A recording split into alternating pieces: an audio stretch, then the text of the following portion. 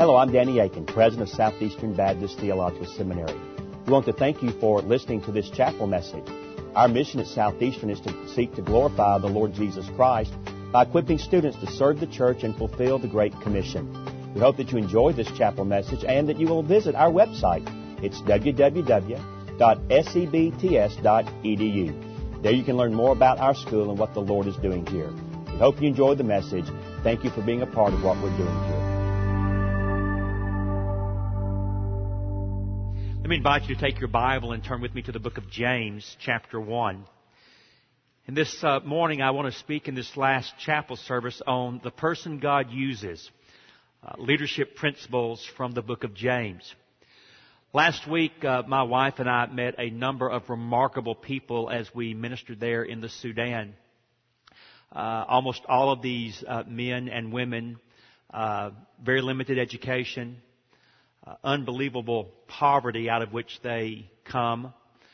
One man in particular, Charlotte and her group, every day went out into a village, going from area to area, doing evangelism and assisting him as he begins a church plant under a tree out in the midst of these villages. Pastor Sam, as we refer to him, is from Uganda. When he was 13 years old, he was out playing on the edge of his village when a marauding tribe of thugs came in, and as he was out on the outskirts hiding in the bushes, he watched his mother, his father, and all of his siblings brutally murdered. But in God's grace, he was able to find those that would love him and care for him, and eventually he came to faith in Christ. And then God called him to be a pastor. He's a very gracious man, a very humble man. In fact, at the end of our time with him, we laid hands on him and prayed for him, and then we informed him that we wanted to present to him a gift that we hoped would assist him in the days ahead, and that gift consisted of 2 ox and a plow, so that he would be able to provide for himself and for his church in the days ahead. He will be a bivocational minister as a farmer. We also agreed to provide for him the seed that he would need to begin his garden. And unbeknownst to him, a number of us are also going to help him with the expenses he will need to build a hut, a home right there where he will be planting this church. He is a remarkable man, a very fine preacher already, and a very gracious man, a very humble man. As I thought about what it takes and what is involved in being a leader in the Church of the Lord Jesus Christ, Pastor Sam is a wonderful example of what that looks like. And also, I think what you discover is in the book of James, a book of remarkable wisdom. In fact, it has sometimes been referred to as the Amos of the New Testament because in 108 verses there are 54 imperatives, words of command. It's also been called the Proverbs of the New Testament because it is a book filled with wisdom, in particular wisdom drawn from the life of Jesus and the Sermon on the Mount. In fact, some New Testament scholars have identified at least 26 allusions to the Sermon on the Mount in this book. It is a book that provides a portrait of the character and the conduct of a mature believer, of a man who is qualified then to be a leader in the church. It is a book that beautifully blends both belief and behavior. That is, it addresses both how a man thinks, but very clearly how this man lives. And when I think about the kind of person that meets the qualifications for leadership in the body of Christ, I think the book of James provides a wonderful portrait of that kind of individual. You see, leadership is influence. As has been well said, if no one is following, then you are not leading. And yet we're not interested just in leadership per se, but we're interested in godly leadership. That is a man and a woman who has godly influence. And I believe godly influence recognizes at least 2 very crucial components that must always go together. One is it does matter both in terms of the ends that we're trying to achieve, but also it matters the means. In other words, God is not just concerned with how you get to the end. He is concerned with the end. But He's not just concerned with where you go in terms of goals, but God is also vitally interested in just how you get there. In other words, for a faithful servant of Jesus, pure pragmatism is never, ever an option. And so this morning, because of time, I'm going to restrict myself simply to chapter 1. And in chapter 1, I want to very quickly highlight for you in a survey kind of a way 8 principles of leadership. 8 principles of godly maturity that James gives us in his book. First of all, wise, mature leaders count it joy when trials come. In verse 2 through 4, James writes, my brethren. He'll use that phrase repeatedly throughout the book as kind of a transitional device from one subject to another. It's also a term of endearment because it softens some of the heavy blows that he delivers to his audience. My brethren, count it all joy when you fall into various or different kinds of trials, knowing what? That the testing of your faith produces patience. Perhaps the best word there would be endurance. But let patience or endurance have its perfect. Here, the idea is its complete work. That you may be mature, complete, perfect, lacking not a thing. James says that the mature leader will count it a joy when trials come. He makes it clear that trials are going to come in all of our lives. Again, having been in the Sudan for the last week or so, I've come to understand that many times I blow out of proportion what I consider to be a trial. Some of the things I go through here in this context are nothing in comparison to what I saw in the lives of these men and women.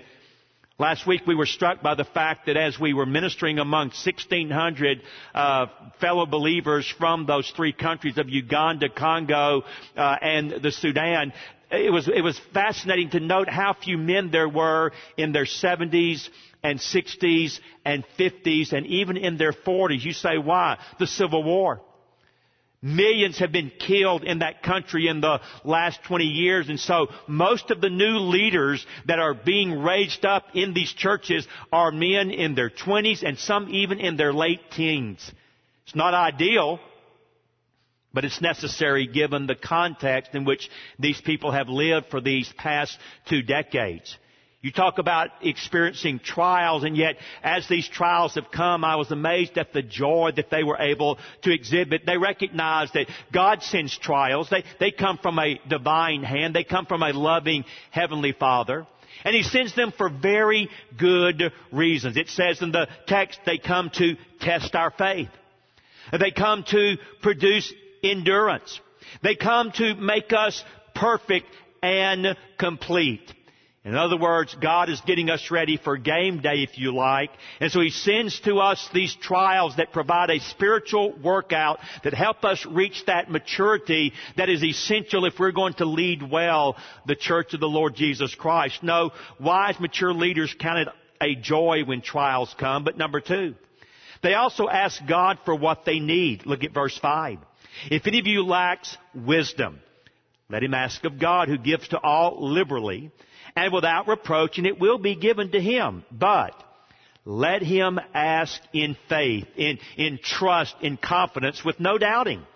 For the one who doubts is like a wave of the sea driven and tossed by the wind. For let not that man suppose that he will receive anything from the Lord. Why? He is a double-minded man, literally a two-souled man. He is unstable in all of his ways. Wisdom. Let him ask from God wisdom. You say, what do you think wisdom is? I've had a simple definition that's helped me throughout the years. It is the ability to see life from God's perspective and then act accordingly. Some have said that wisdom is godly knowledge applied. I like that. But it is the ability to see things as God sees things and then to take the appropriate action. Leroy Imes, a wonderful student of discipleship, in his book, Be the Leader You Are Meant to Be, says it this way. A leader is one who sees more than others see. He sees further than others see. And he sees before others see.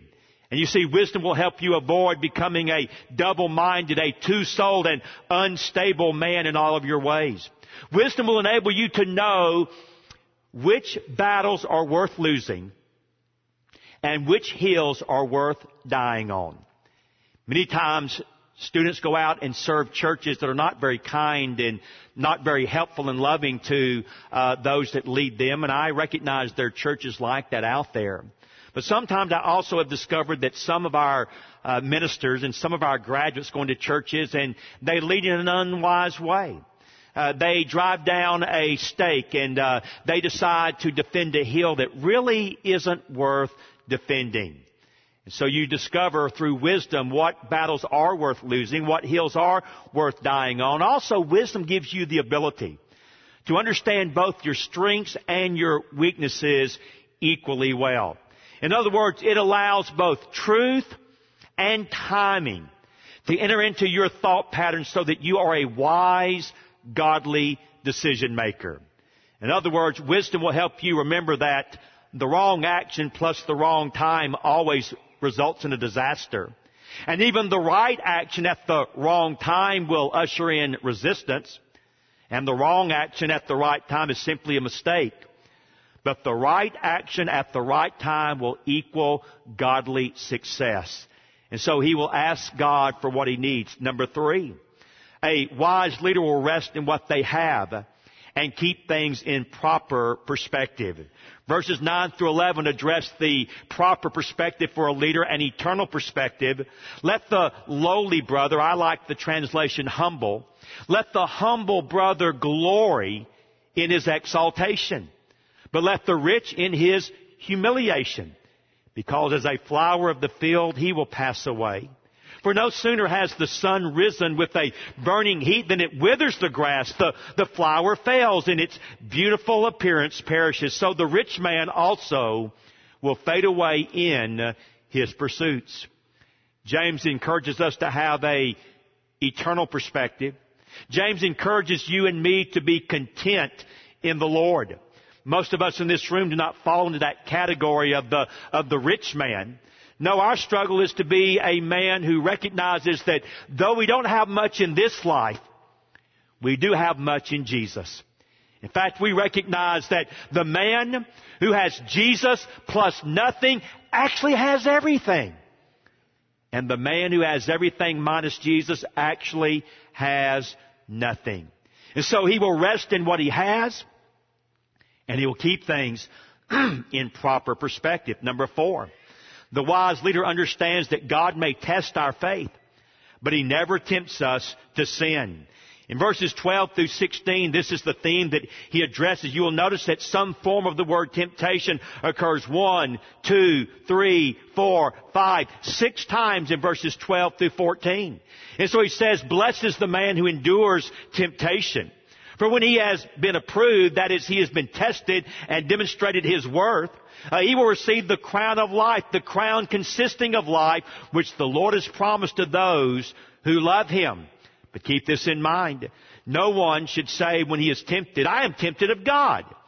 For God cannot be tempted by evil, nor does he himself tempt anyone. Now, I recognize that what God sends as a trial, the evil one will try to use as a temptation.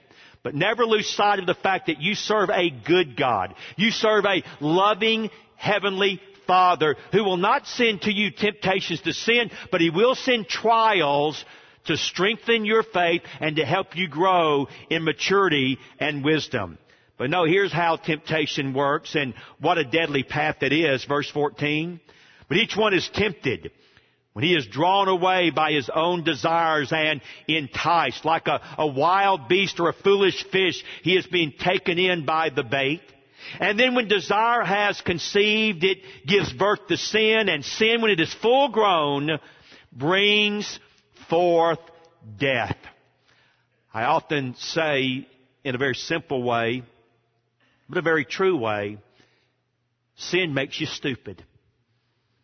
Sin makes you stupid. And you will do things you would never do in your right mind. And yet sin is very seductive, is it not? It sneaks up on us. It is like that bait that attracts the wild animal, and then suddenly he is captured and incapable of extricating himself. He says, no, don't be deceived, my beloved brethren. Every good gift and every perfect gift is from above. It comes down from a Father who loves you, the Father of lights, the Father of creation.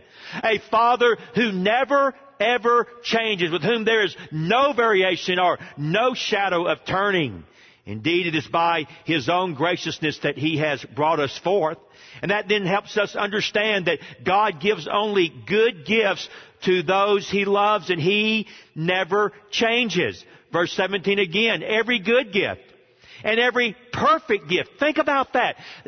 Your Father so loves you that whatever He allows to come through His divine hands is for your good, and it is perfect. And it comes from a God who is indeed the never-changing one. The God who is always consistent, reliable, eternal, and immutable. Indeed, one of His great gifts is your new birth of His own will. He brought us forth by the word of truth that we might be a kind of first fruits of His creatures. And so we rest in what we have, and we keep things in proper perspective. We understand that God may test our faith but never tempt us to sin. We understand that God gives only good gifts and He never changes. But number 6, we also understand that wise leaders listen well, they control their temper, and they pursue godliness. This is verses 19 through 21. So then, my beloved brethren, let every man be, number 1, swift to hear. Number 2, slow to speak. And number 3, slow to wrath. One black preacher said it this way: God gave us 2 ears and 1 mouth. That must mean we should listen twice as much as we speak. Some of us struggle in that area. I happen to be one of those. I'm one that is rather rapid fire in my conversation. In fact, I suspect I'm the only person on the planet to ever get an A in sociology and an F in conduct in the same class. That's really a difficult thing to achieve. In fact, on the last day of class, Mr. Cantrell looked at me and said, Aiken, if you will just keep your mouth shut today, I will at least give you a D. I got an F. And so some of us are not so good at being swift to hear and slow to speak, and yet I believe that's at the very heart of what it means to be a good leader. Good leaders do lead, but good leaders also listen. They are slow to speak, they are swift to hear, and they are slow to get angry or slow to become wrathful. Why? He tells you in verse 20, the wrath of man does not produce the righteousness of God. There is a righteous indignation, though most of us will seldom step into that particular world or live in that particular context. No, we often exhibit the wrath of man, and when we do, we bring dishonor to the name of Jesus, and we do nothing to build up the body of Christ. No, he says in verse 21, lay aside all filthiness. Isn't it interesting that he connects filthiness with the wrath of man? Lay aside all filthiness and the overflow of wickedness, and receive with meekness that implanted word which is able to save your souls, to save you from the penalty of sin. But also I think in this context, James would imply to also save you from the power of sin, that you actually live out the new life that you have in Christ. No, good leaders listen well. They control their temper and they pursue godliness. But number 7, good leaders know that actions speak louder than words. Verse 22, but be doers of the word and not hearers only, deceiving yourselves. For if anyone is a hearer of the word and not a doer, well, he is a foolish man. He is a man who observes his natural face in a mirror. He observes himself, realizing that either he needs a shave or he needs to get the dirt off of his face, but he sees himself and he goes away, and immediately he forgets what kind of man he was. But in contrast, the one who looks into, and note the figure of speech here, that it's just a symbol or a metaphor for the word. He says, he who looks into, notice it now, the perfect law of liberty and continues in it and is not a forgetful hearer but a doer of the work, this one will be blessed in what he does. I've always thought it interesting that James calls the Word of God here the perfect law of liberty. You tend to think that the word law and the word liberty are mutually exclusive, but they're not. Because you see, through the Word of God, through the implanted Word that is able to save your soul, through that Word that brought about your new birth, you are now set free indeed from the power and the penalty of sin, and you're now liberated, not to do what you want, but to do what you ought. You now have a new freedom, a freedom to pursue Christ and to pursue His righteousness and to pursue godliness. And so never get the idea that liberty throws off all obligations. It does not. But rather the liberty that comes through the Word of God is a freedom to do the things you ought to do. One man in this context said it this way: people do not follow worthy causes. Rather, they follow worthy leaders who pursue worthy causes. And leadership, we need to understand, never comes instantly, but it grows over time by stages, and therefore we recognize that over a lifetime, as people observe us and watch us, they will indeed live by the principle that actions do speak louder than our words. But number 8, wise, mature leaders also help the less fortunate. Verse 26. If anyone among you thinks he is religious and does not bridle his tongue, he deceives his own heart. Indeed, this one's religion is useless. James has a lot to say about the tongue. The classic text, no doubt, in all the Bible is James 3, 1 through 12. So he contrasts what he calls useless religion with healthy or undefiled religion. Pure and undefiled religion, verse 27. Before God and the Father is this: number 1, to visit orphans. And number 2, widows in their trouble. And in the process of all of this, keep yourself unspotted from the world. It's interesting that he juxtaposes the idea of helping orphans and widows with the idea of keeping yourself unspotted from the world. You say, why do you think that he does that? Because I think the world tends to kick to the curb the weak, the less fortunate. Oh, we will often give lip service, but we're very hesitant to roll up our sleeves and actually get involved in their lives. I want to ask you a question as I move to bring our study this morning to a close. How do you treat people who are less fortunate? Now, let me say it this way. How do you treat people who cannot do one thing to further your agenda? How do you treat people who come perhaps to your fellowship, to your church, and they don't bring resources, but they bring problems? How do you treat that single mother with those 2 or 3 or 4 rambunctious children that are running up and down the halls and that maybe don't smell all that good and perhaps have torn clothes and they are just a terror in the Sunday school or the Bible study room? Are you going to send them back? Like that mother who sent that adopted child back to Russia saying, I don't want this one anymore. I don't want to be his parent.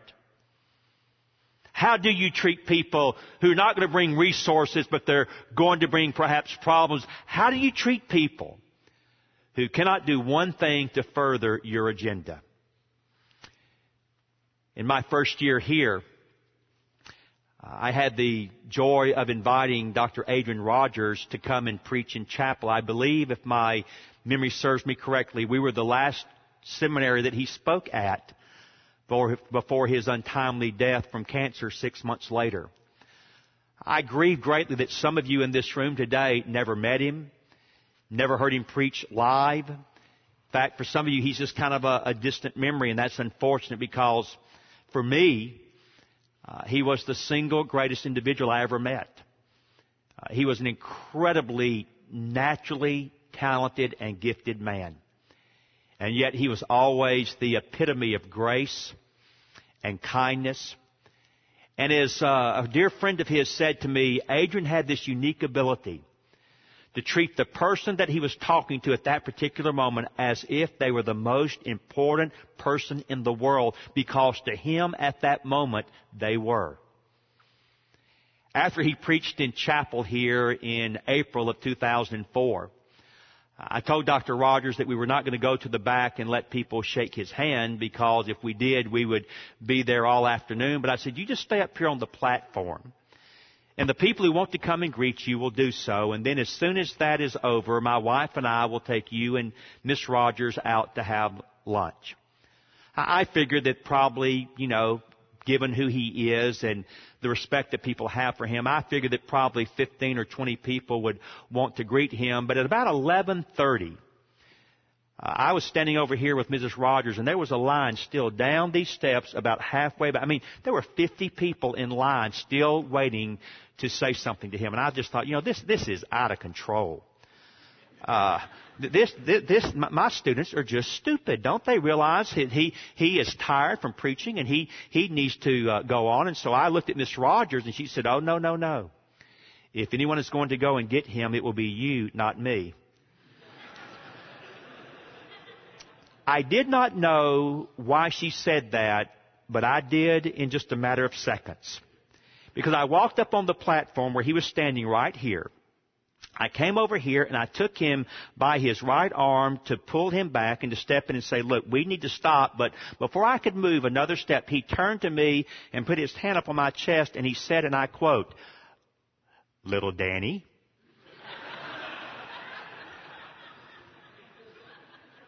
when I am ready to go, I'll let you know." And with my strong masculine voice, I said, okay. And I went back over and I sat where Dr. Keithley is and put my hands in my lap, feeling like I had a beanie cap on, suspenders and shorts, high socks, and a lunch pail. And I sat there until 12:15.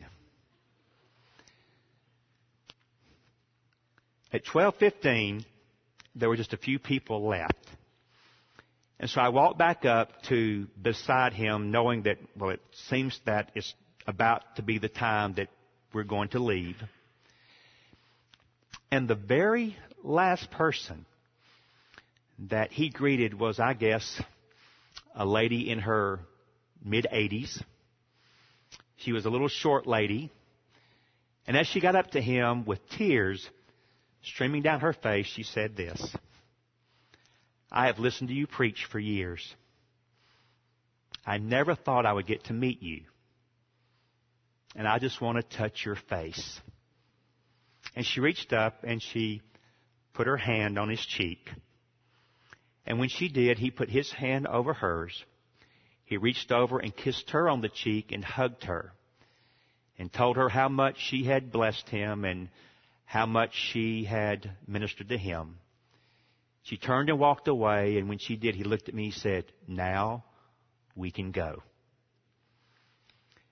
He was one of the greatest men, if not the greatest man I ever met.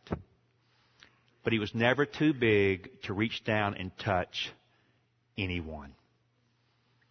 I think that's why God raised him up to be such an important strategic leader in the history of the Southern Baptist Convention. I think it's because he was qualified for God to trust him with so much. May it be that by his grace and for his glory, he finds us trustworthy as well. Would you stand with me as we close in prayer today? Heavenly Father, I thank you so much for your word. And I thank you for the simple but profound principles that we find in the book of James that help us understand what spiritual maturity really looks like, and indeed the type of things that will characterize a leader that you can use. And I thank you so much, Lord, that I've had the joy of meeting a man like Adrian Rogers, a tremendous individual on a world scale that you used in a great way.